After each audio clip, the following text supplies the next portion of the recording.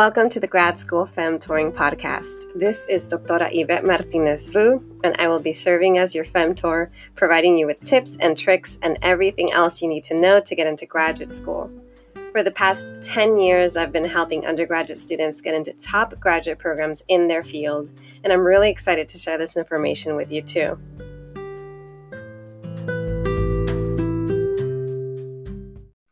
All right. We are recording. Welcome, everyone. I'm really excited today. I have another amazing guest, and I am going to go ahead and get started by sharing her bio. So today's topic is on perfectionism in grad school, and there's a little voice in the back of my head that's like wanting me to do things right now as well. So it's a perfect topic for today, perfectionism. So our guest is Veronica Ello. Is that how you say your last name? Yes? Ello, okay. Yeah. Great, Ello. And she is a bilingual licensed clinical social worker in Los Angeles. She provides therapy for individuals and couples. She has a passion for working with mothers, new and seasoned, and first-generation students. Awesome. She's also a recovering perfectionist, and her experiences through motherhood and navigating the higher education system as a first-generation student made her aware of her perfectionistic tendencies. And she is actively working on decreasing them for herself and also to provide tools for others to do the same, to live more fulfilling lives. Welcome, Veronica. So happy to have you. Thank you for having me on. I'm so glad to be able to talk about this. It's a big topic. It is a big topic. I'm not going to lie. I personally struggled with it. I continue to struggle with it. So I'm happy to have you on today. I would like to start, maybe if you can share a little bit more about yourself, your background, anything that you'd feel comfortable sharing, and also kind of how it relates to your experience navigating perfectionism. Okay. So y'all know I'm a social worker, so I'm a therapist, right? All about mental health and just the importance of it. And I always say part of what led me into the field is just my own experiences growing up. So I am a first generation Afro-Latina. I was primarily raised by my mother. So a little bit about me, I'm biracial. My dad is Nigerian and my mother is Mexican. And so I was very much raised in her culture and her traditions and customs and things like that. But since my parents were divorced, they got divorced when I was young. So that meant that as the older sister, I was placed with a lot of responsibility. Oh, I can I'm sharing that as well. It's hard. It's a lot of work. So it was, and, I actually didn't become aware of that, one, about the term, even what a perfectionism was, until I think I was in like my master's program. I was getting my social work degree, and I had maybe thought like, yeah, I like things a certain way, or like I definitely struggled with it. But I didn't necessarily hear the term until I was getting my MSW. And then I was like, oh, this is me. I need things to be a certain way all the time. Like I need them to, or if they're not, the internal dialogue that I was having with myself was so bad. And I think people didn't necessarily see it on the outside, because I do, want to say, like, growing up, I wasn't necessarily encouraged to talk about how I felt on the inside. You just got to keep going, like, just keep doing that. And and it's hard, right? Because in the same way, it's like, I do want to keep going, but also I don't feel good. I don't feel good doing this all the time, right? And so, as I, became a social worker, and then I ended up going back to school to get my doctorate when after I had my daughter. So I got accepted timeline. I got accepted while I was pregnant with her, just found out. If there's many things of adding on another role, is that you cannot do it all. Like, you cannot do it all. And even, it's just, I had to do something about it because it was not sustainable. And, I don't think I'm perfect anymore, as I like to define, on like that I've like overcome it, but I definitely am more conscious of it. And I think that's a big part of the message of why I wanted to talk about, this, is because I think sometimes, even as recovering perfectionists, like, we still want things to be perfect, even though we don't want it to be perfect. If that kind of makes sense. Like, we know it's a bad tendency, but we want, when we can get in that loop, we can get into it. So I have to say that I'm like still in it, naming that still happens, because I mean, part of it is, and not all people who are perfectionists came from, background like that I'm describing, but there is this piece when you did have to grow up sooner, and when you had to have more responsibilities, and if there wasn't necessarily an encouragement to talk about what you were going through, because the adults in your life were not talking about what they had to go through, like we just internalize a lot of these things. And so we have to name them. That's kind of like the first thing. Let's name that it's happening so that we can start to fight them. So that's a little bit about me.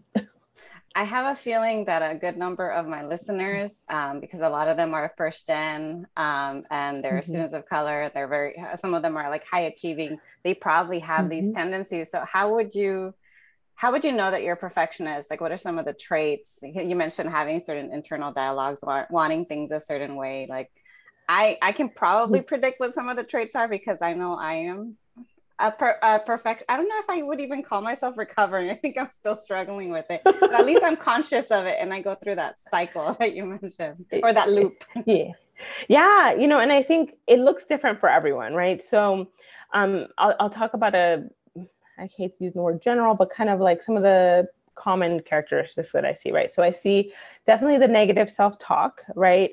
When things don't go necessarily the way that you want them to, or how you had planned that they would go, right? The high standards that you have for yourself and for others, because people are flawed, we are flawed, and people, especially other people out of your control, when you find like feeling extremely irritable, or to the point where you're looking at yourself like, why am I so mad about that this didn't go this way, right? Like, group projects, y'all, we're in school, group projects, right? That's a struggle. That's a whole episode, but group projects, right? When you're upset because someone isn't holding, and I will say someone not holding up their own end is its thing, but like when, let's say, an emergency happens and they can't come in, I think of an example of, or opposite, when you're trying to anticipate everything.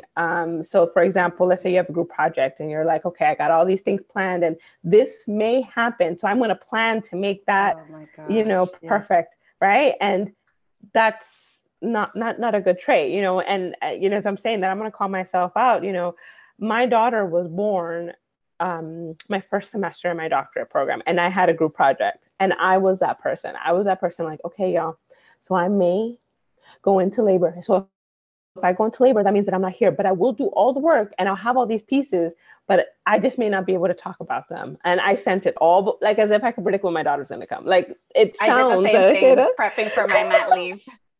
But do you see, it's like, but you're going to have a baby. Like, on this end, if that person was in my group, right, I'd be like, don't worry about it. Do what you can do, right? And I did have people in my group that were like, it's okay. I feel like if there's a reason not to be here, it would be because of, you gave birth. But we have those tendencies of wanting to leave things, even to the point where you're exhausted,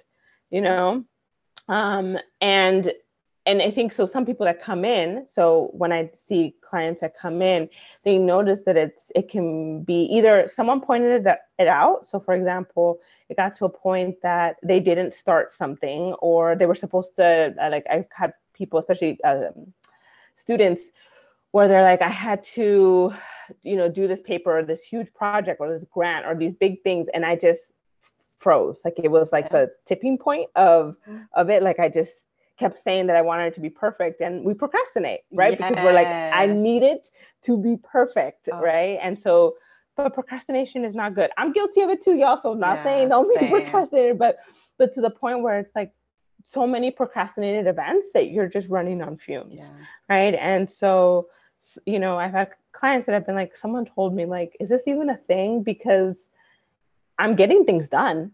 I'm crossing off my goals, but I'm just not happy. Like, I'm just not. And then, the question is like, what is happiness? Because I've always been at this trait. I get praised, right, for doing all these things. And so it's reinforced, but we're not doing so well. We're not doing so hot. So kind of like balancing that piece. I can imagine a lot of us that identify as perfectionists or recovering perfectionists also have struggled with people pleasing, because there's that external factor too. And then I think you kind of tied into this, but I wanted to ask, like, maybe how perfectionism can come up in grad school. So you kind of started to hint at it with the procrastination, which is a big one in grad school. And then I think there's that element of people pleasing, and there might even be an element of guilt, or at least for in my experience, I've had that feeling of guilt for either not doing things a certain way, or constantly that negative self-talk of like nothing is ever good enough, especially in grad school when you receive a lot of what's the word? I'm like constructive criticism, or yes.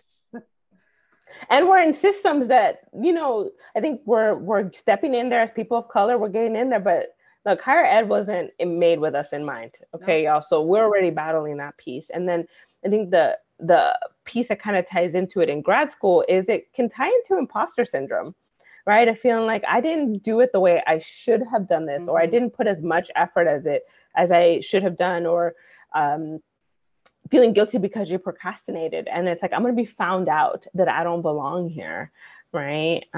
Because I didn't do it perfectly.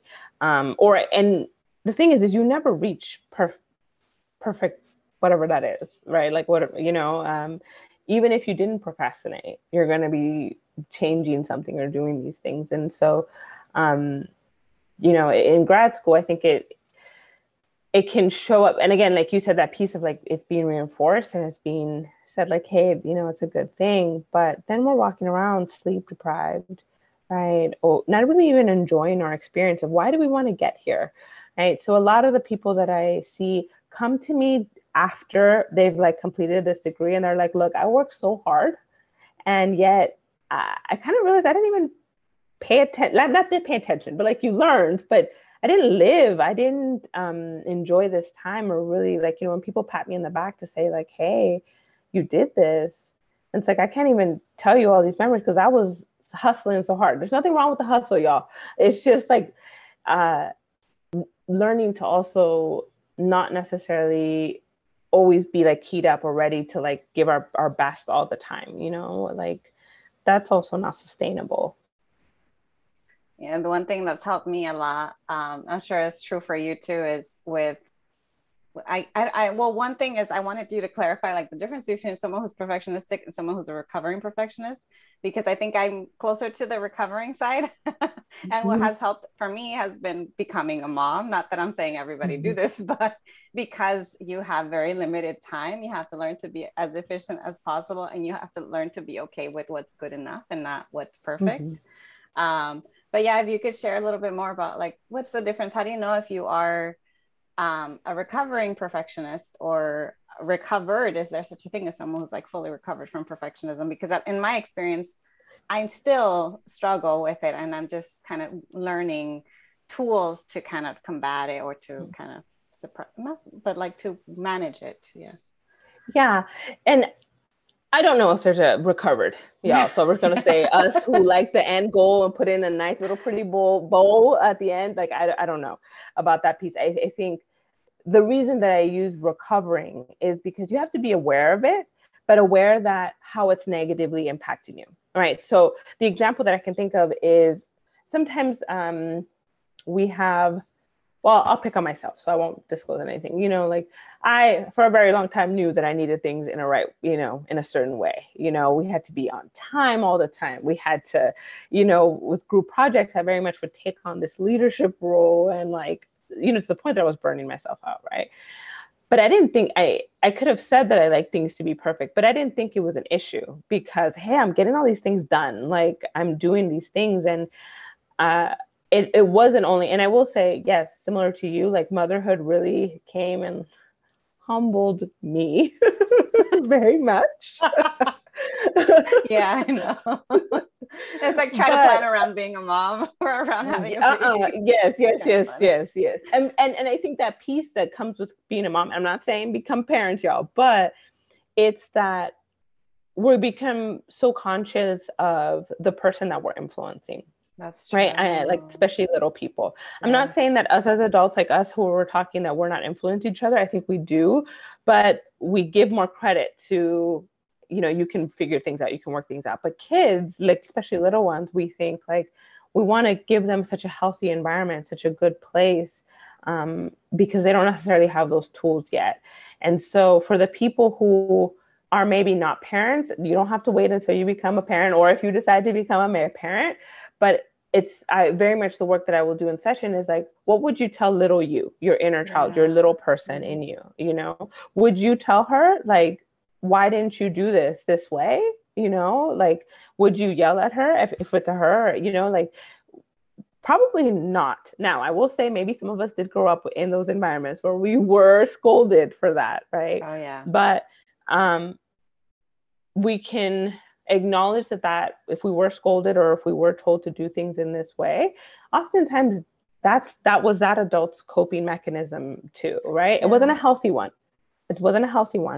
And we can acknowledge that it wasn't healthy. And now we can look at, okay, how would I have wished someone would have talked to me, you know? And so in session with me, we very much use this of our little people, like I call them little us, you know, of like, how can we talk to each other? How can we talk to ourselves in this way that can really be beneficial, right? And that's really where the recovering piece comes from, is acknowledging that, yes, it serves me well, but I am not going to enjoy my life, you know, if I'm always in this place. Because some of these traits are amazing, okay, especially as first-gen students. Like, let's call this out. We are breaking barriers and we're doing the work, and that is amazing. But sometimes we can ask people, are we happy? Do we know when to not keep breaking barriers? Do we know when we can look around and be like, hey, I'm good, you know? Like, the balance is, I think you just become more aware. It becomes more second nature, right? So like, first step would be like, okay, you acknowledge that you're recovering and you acknowledge that this is not good. And then you start integrating some different tools. They still will happen, okay? I will still sometimes have bouts of like, we need to be here on time in this way and dressed in this way. And, you know, but what I'm aware of is what's happening. I can often stop and say, what's happening for me? Like, why is this coming up, right? And it takes practice to kind of be aware of it, and then to be able to say, like, if I do it in this way, is it going to benefit me? Or am I thinking, you know, am I perceiving that it, because of who am I trying to impress, right? My mother-in-law coming over, or, you know, something like that. So the recovering is just acknowledging and wanting to do something about it. And then perfection is, if you just call yourself that, then that's okay, you know, but maybe you're not wanting to do anything about that. Okay. And that's okay if you don't want to, you know, and that's okay. So in some, you're saying there are definitely strengths to being perfectionistic, and in some cases, or in some parts of it, it might be okay. Yeah, it might be okay to do certain things a certain way. I've been called very like type A, and some of my students who see me themselves in you, or see themselves see themselves in me, also struggle with it. They're like, yeah, I'm type A, I like having things done a certain way. And I think part of it is a lot of folks who either grow up with a certain background, or they're also like the old elder sibling. So I can see a lot of kind of overlap there. But then for students who may be struggling a lot, maybe it is getting in the way, maybe they are procrastinating, or they find themselves just not really enjoying what they're doing because of such high standards. What would you recommend in terms of tools, in terms of strategies, things that they can try out to decrease those perfectionistic tendencies, or at least to manage them a little bit better?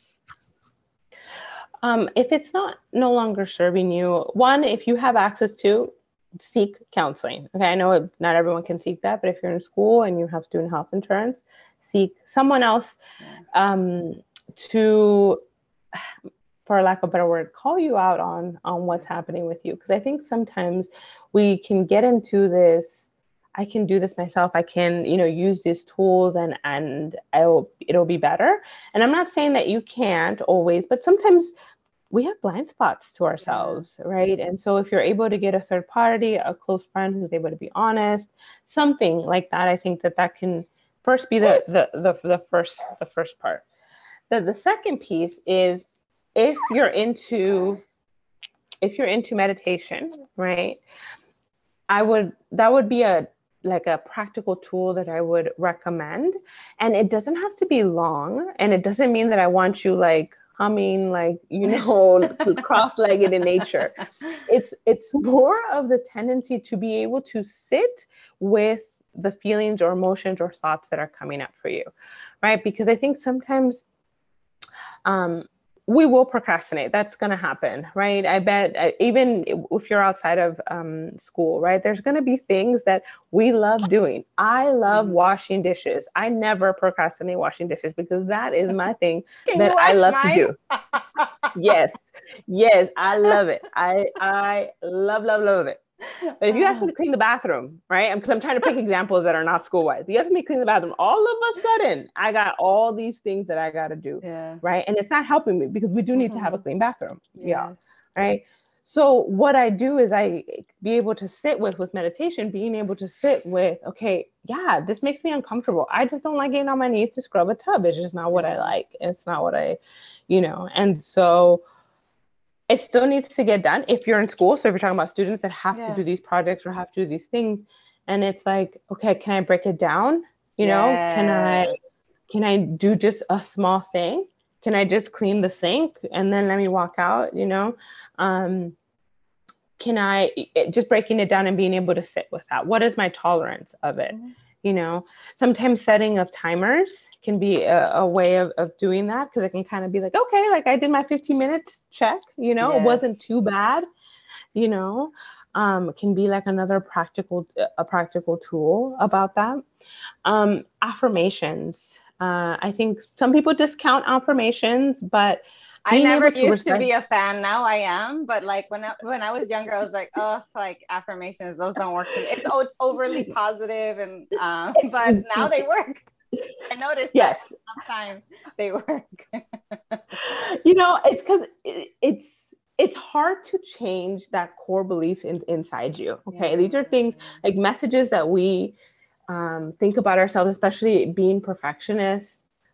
We are not even aware of where these messages came from, that we had to be perfect. Oftentimes it's only through like going through counseling or your own work that you kind of do to call it out. So it makes sense that affirmations kind of seem like, well, this is silly, like why would I keep doing that? But the idea, belief of I have to be perfect came from somewhere. It's just you weren't aware that it was being told to you. So affirmations are one, right? One that I recite to often and give to clients is to say, like, I am enough just as I am. I am enough just as I am. Put that on a Post-it. Y'all put it while you're brushing your teeth. Repeat it over and over. I am enough just as I am. Or if you acknowledge that your perfectionist tendencies have to do with people pleasing, is to say that I let go of the need for other people's approval. And sometimes when you say those things, it's like, wow, I don't believe it. I do need people's approval. And that's okay. Right. And that kind of ties into this ability to be able to sit with these uncomfortable emotions of like, why am I procrastinating?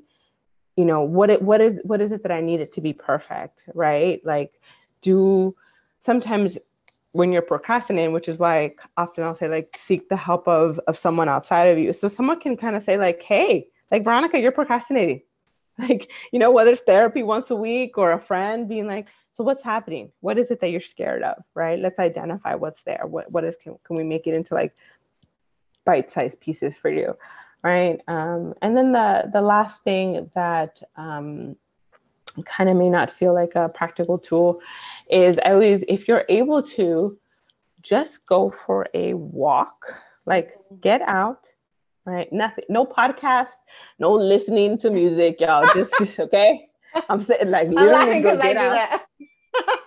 Because you're like, I'm gonna get out there and I'm gonna no, don't do anything. I'm trying to make my walk productive. Yes, I know. Perfectionists out there, I see you. But to just do, like to get out 10 minutes, something, right? And then say, when I come back, I'm gonna try, right? The thing is nothing is going, it's a process. And when we can begin to accept that this is a process, these tendencies came up in me because of my life journey and my life experiences, and I may struggle with this, right? But just like I need to get out for walks or runs or eat healthy-ish, right?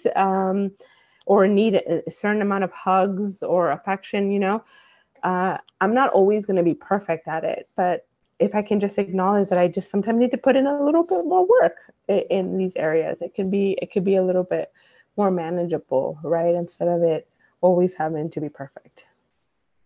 I feel like you've covered so much already, and I know you also yourself offer therapy services. So would you mind sharing kind of some of your services, or do you know what kind of work you do with individuals or with couples, or even how that relates to helping them with perfectionism, if that comes up? So I work with couples. Let's backtrack. I work with individuals. I do, kind of what you think about talk therapy, but through Zoom now, Nice. Because I'm not seeing clients in person yet. I don't know when that'll be, y'all, but we'll see when that day comes. And a lot of the time people don't come in because they're like, I'm a perfectionist. They come in because something happened, right? Like, or not. I talk about that a lot on my, Instagram. It's like, you don't need to come to therapy because something happened. Like, you can come for a community or support. That's something that also COVID really did for us, right? Yeah. It was kind of normalized that maybe I do need community and I need to talk to someone about some of these things when we're not able to do, right? So COVID, in my practice of seeing, especially first generation students or individuals, sometime between the ages of, like, I would say, if I'd say a client age would be like 20s to 40s, right? Is this a thing that we no longer could do? The world shut down, so we could no longer do. And so for us that were struggling with put our worth towards what we did, right? We struggled in 2020, myself included. Okay, I'm not naming anyone, myself included. And so it was a good opportunity to slow down. So for individuals, kind of being able to kind of acknowledge that. And as the world is opening up, I know that it's going to come. I don't want to necessarily take off the spotlight from individual work of coming to talk to someone. It doesn't have to be. It's not, I always like to say, it's not actually what people maybe think it is. Like, you have to have had some traumatic event or, it has to be all bad or all tears. Sometimes it's just a very skill building to kind of say, like, hey, like, let me just learn these skills and try them out, right? Some symbol, like, kind of, I said, like, go for a walk. I've had clients that have been like, I didn't think a walk was going to be a thing. That's not very therapy-like, right? But I'm like, go, it's okay, and just to it's kind of like that, where like you learn small skills that can really be helpful. And then with couples, some of the work that I see there is the expectation of mind reading comes up in couples, right? Of like, I like things a certain way, so you should like things a certain way. I'm not calling anyone out, myself, except myself, but it's what we expect, right? Or of in couples feeling burnt out because we're not asking for help, because we like things to be perfect. We're the only ones. We have this belief that we're the only ones that can do this way, and the reality is that's not sustainable. It's not, doesn't stop me from sometimes getting in that space, okay, calling myself out or others, but it's how can I become aware of it to know, like, how is that impacting how am I showing up in my relationship with another person or in my work if I'm individual, things like that. So perfectionism comes up a lot, right? And we do unfortunately live in a culture that values what we're doing, and very much tries to, our worth can sometimes feel tied to that. And so mental health services kind of like trying to pull from that a little bit and be like, you're not just what you do, or you're also not just one person, right? Like, in terms of identity, right? Sometimes, especially because I see mothers, right? And they're like, as a mother, I want to show up in this way and I have to be perfect in this way. And I'm like, you're not just a mother either. That's not sustainable, right? So, that's kind of the work that I do, like one-on-one or in couples. And then I'm also showing up on Instagram. So if anyone wants to see like free tips and stuff like that, I kind of do some of that, because I think it's good sometimes just to become aware of where do we need additional help. And that doesn't mean I have to be your therapist. It could just be like, oh, hey, I struggle with this, let me, maybe seek out help, or, so just trying to share things like that too. I've seen some of your posts and they're really handy. I can certainly relate to a lot of them. Would you mind sharing what your Instagram handle is so that folks who want to add you can add you? Yeah, it's at Dr. Veronica Eo. So just my name, Veronica spelled traditionally, and my last name is really easy, EYO. And so, yeah, I kind of my way of one, giving back, but also because, yeah, we need to connect. We need to connect from social media. So if I can add one last little tip of what led me into kind of putting myself out in social media land, is that COVID, took away our ability to be able to interact with people. And one of the things that I would often prompt clients to do to seek community is in pages such as mine, in terms of like, oh, this is a skill that I could use. And oftentimes someone will write a comment like, oh yeah, this is so handy, I love this, right? And like maybe being bold and kind of sometimes pushing that reply button and be like, me too, all right? And developing community. I know that that's not perfect, you guys, but that's what we had to do during COVID times. And it really has, of the clients that have kind of, it doesn't have to be only my page. There's a lot of pages out there, y'all, that kind of have similar things where it's an ability to acknowledge that other people are also struggling in some of these things too. And it can help to kind of build community and acknowledge that you're not the only one, and maybe make you feel a little bit less scary or tough to kind of handle those things. So just wanting to share that piece too. Thank you so much for saying that, because I mean, I host this podcast and people come to me for advice all the time, and I still struggle. Like I still struggle with reaching out. I still struggle with hitting that reply button. Like there's still that introverted part of me that's like, I don't want to, it's too much, it's overwhelming. But it's actually a good reminder because, for sometimes like people stray away from social media, myself included, because it can feel like too much or toxic in some ways.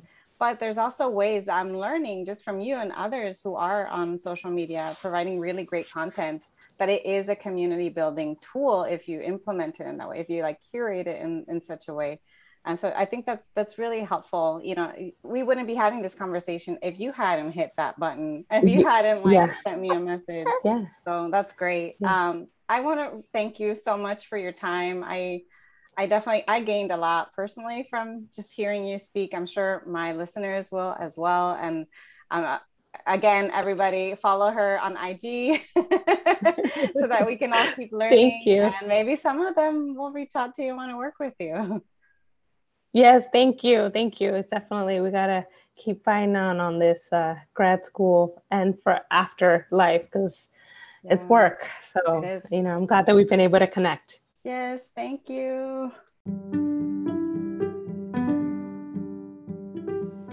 Thanks so much for joining me in the Grad School Femtoring podcast. If you liked what you heard, please rate this podcast on iTunes, Spotify, or anywhere you tune in. You can also support the podcast by donating to my Patreon page, Anchor page, or Venmo account, which is at Grad School Femtoring.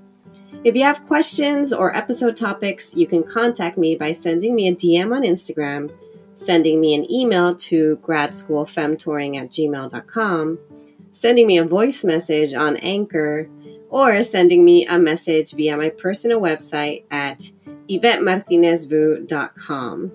Until next time.